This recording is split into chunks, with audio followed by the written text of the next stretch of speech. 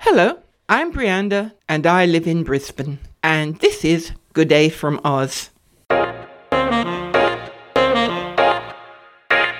With lockdown restrictions now easing here in Queensland, we are being encouraged to take to the roads as grey nomads or holiday makers. The poor backpacker never stood a chance.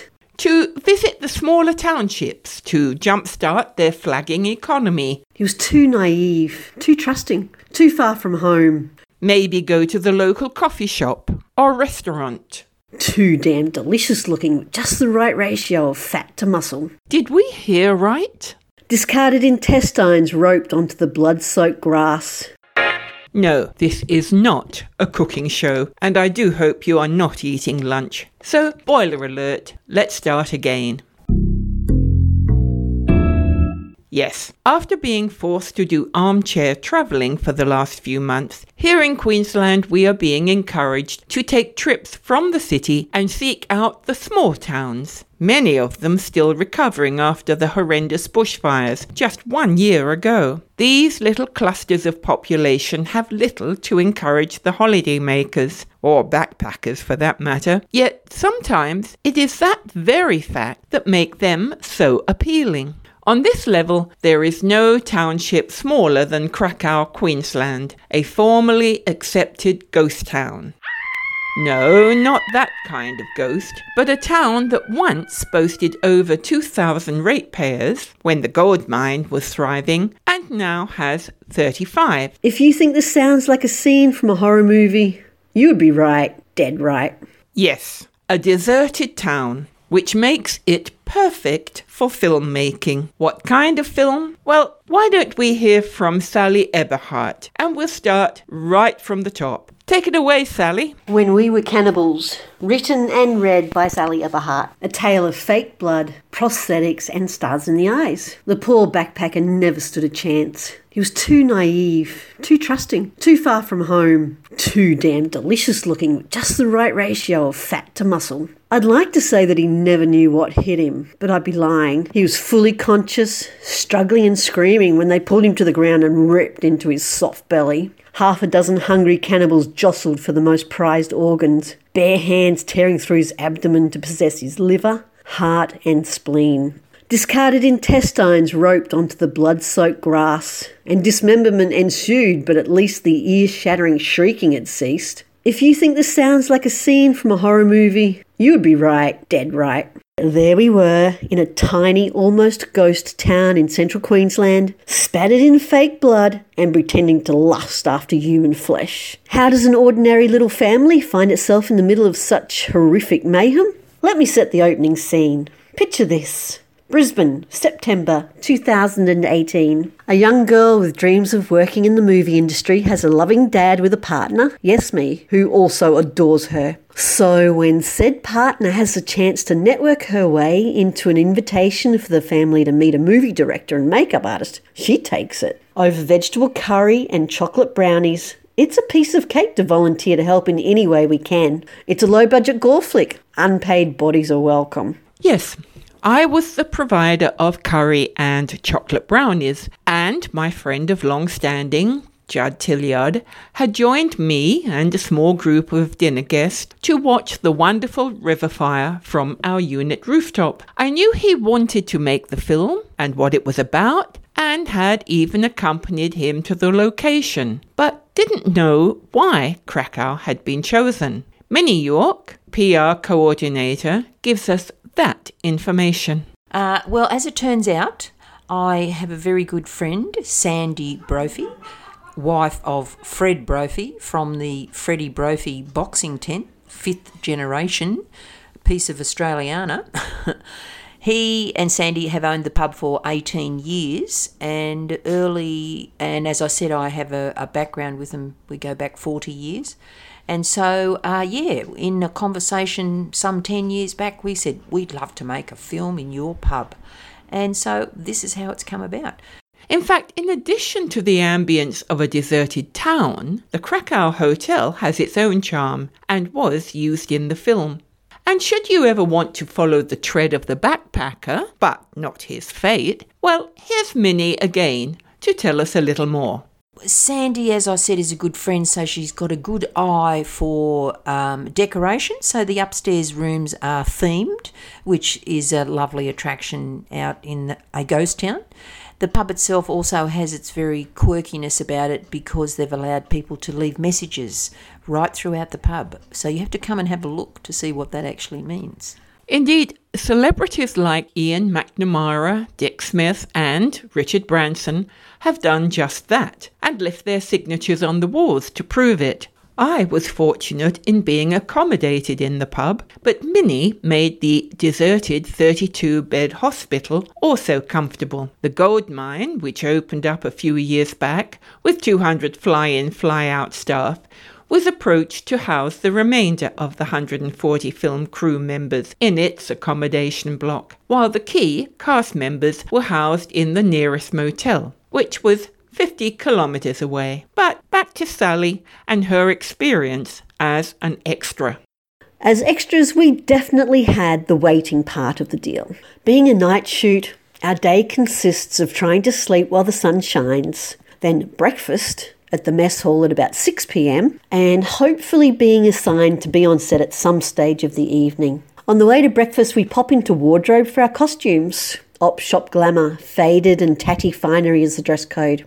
I have a beige safari-style jacket with a wheat pattern embroidered on the pockets put over my pirate wench top. My partner was already resplendent in upcycled cowboy shirt and boots, and the beautiful girl child was given a black and purple blouse that couldn't make up its mind whether it was spotted or striped. I'm giving you details, so if you ever see this movie, you can point and laugh and say, you know those cannibals. Next is makeup. No looking gorgeous for us. Apparently, outback cannibals are a bit leathery and grungy. No lipstick or eyeliner to define features. Our faces are stippled to appear unkempt, grubby and aged by the harsh conditions. I'm starting to think I don't really want to be seen like this. We eat and wait for the shooting schedule. It's quite unpredictable. Sometimes you hear, come with me, if you're wanted on set. Sometimes you're told early that you can go home, that is, as you aren't needed. All the extras wait for their turn in the spotlight near the mess hall. When the assistant comes for you, you'd better be there and ready. No sneaking off for a nap or anything. We enjoyed the luxury of time out there. A rare detox from technology saw all the extras getting to know each other and playing board games while waiting. Our box of Cards Against Humanity got quite a workout, as did our bellies from laughing so hard. We were a varied bunch.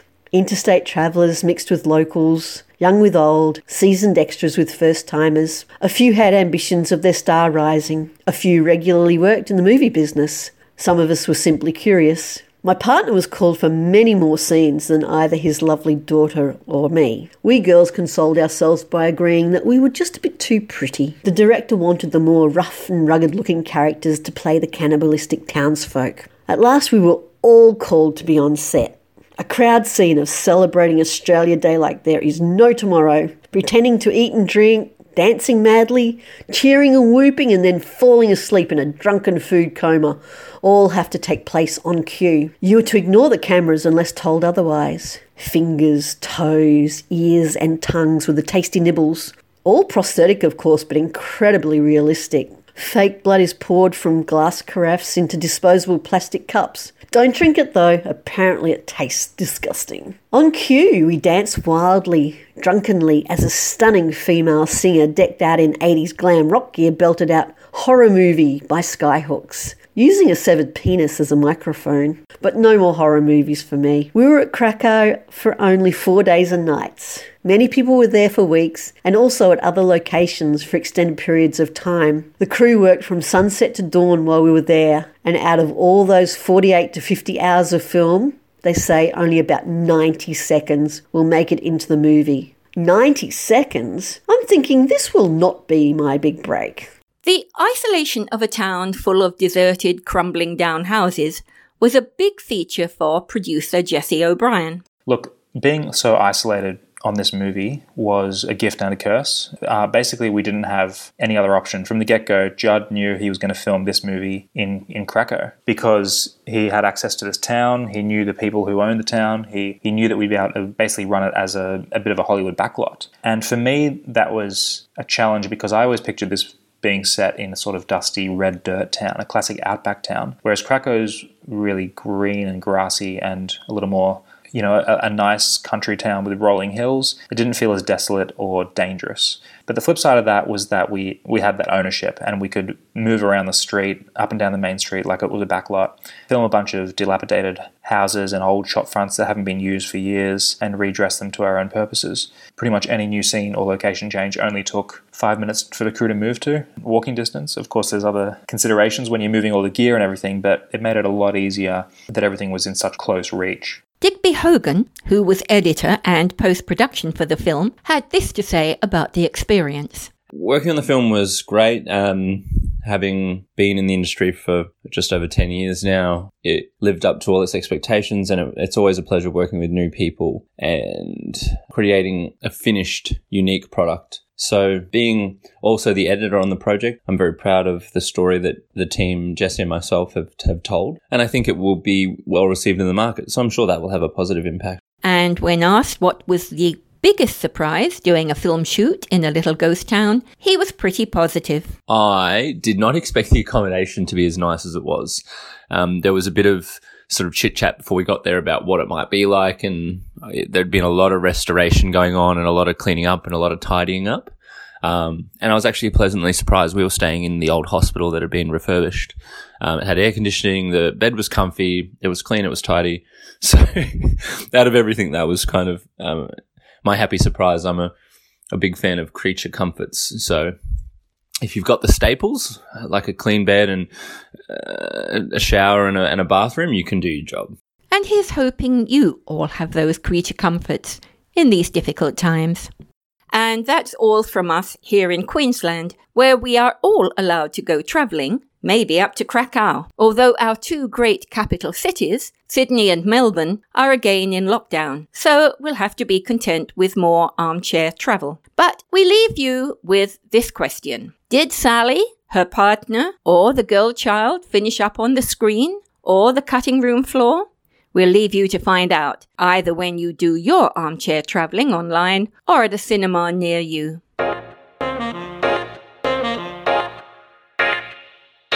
And don't forget, if you visit briandafrombrisbane.com, you will be able to see some photographs of Krakow and also the film shoot. Bye now.